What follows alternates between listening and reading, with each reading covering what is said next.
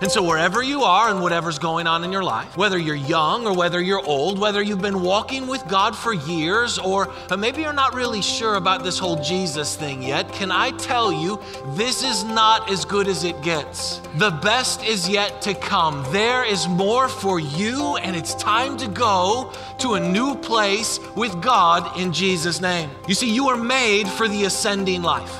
You are made to go from glory to glory, to victory to victory. You are made for new heights and new altitudes and new breakthroughs. But like any climb, it doesn't just happen. It's a series of next steps that get you from where you are to where you want to be. The foundation of the mountain of life starts with grace. We don't have to make our way to God because God came down and made his way to us. And he invites us in on the beginning of the journey by saying, discover me and you will go to a new place with God. Come on, you don't need to hear more about your sin. You don't need to hear more about your brokenness. You don't need to hear more about how broke and darkened the world is. You need to hear more. I need to hear more about the grace of Jesus and discovering it, because it naturally draws us up the mountain to move forward in our journey with God. When you receive the grace of Jesus, it removes all barriers that allows you to ascend to this place where he is not a distant God where you're doing things for him. No, he's your friend. And you're doing things with him. Are you finding friendship with God and his people, or with the world and its people? God's heart has always been to be friends with us. The God of the universe, the God who created, sustains, and redeems all things, the God of power and authority, the God of grace and truth, the God who raises the dead and heals the sick and calms the storm. Yet that God says he wants to be friends with you. Jesus says, why don't you just come and discover me, and I'll bring you into friendship with God, and then we'll start making a difference together. That's what Jesus offers you, and that's the life of ascent. And whether you realize it or not, every time you come to this place, other people are making a difference in your life. It cost Jesus everything to make a difference in your life. So it will cost you something to make a difference in someone else's life. Life is not about asking God to be a part of our business. Life is about saying, I want to be a part of my Father's business. He doesn't need us to do his work. He wants us to come be a part of his work. If you have no interest in making a difference, you have to ask yourself the question, has Jesus then made a difference in your life?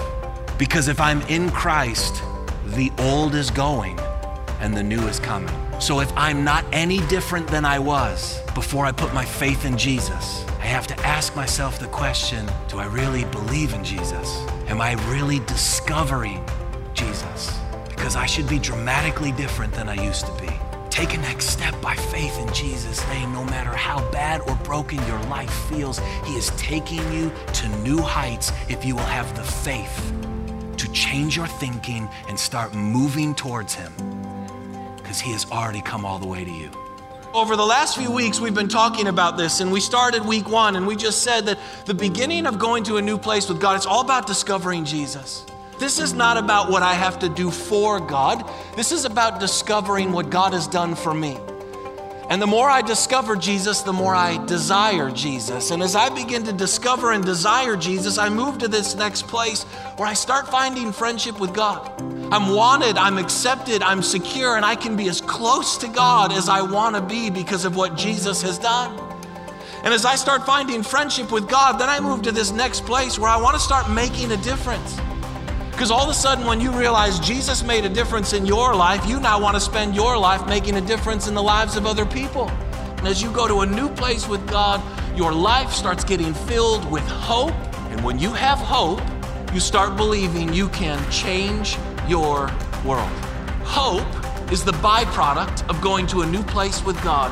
And when my life is filled with hope, I start actually believing I can change my world. Because I would bet you're involved in more than one of these areas of life.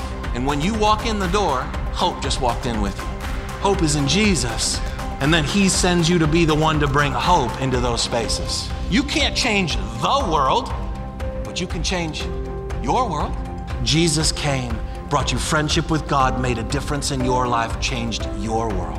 Now he sends you to do the same. It's time to rise up and go to a new place with God and stop living in the valley of the shadow of death. Stop looking for hope on all the wrong mountains. Instead say, I'm going to a new place with God. I am Valley Creek.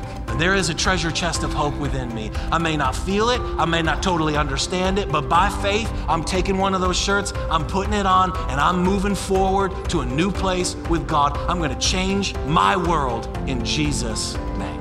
Come on, and here's what's gonna start happening. You're gonna start seeing people wearing these shirts all over town.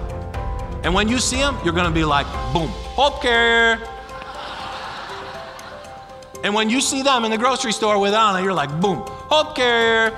You're gonna remind yourself, be like, oh yeah, boom, hope carrier.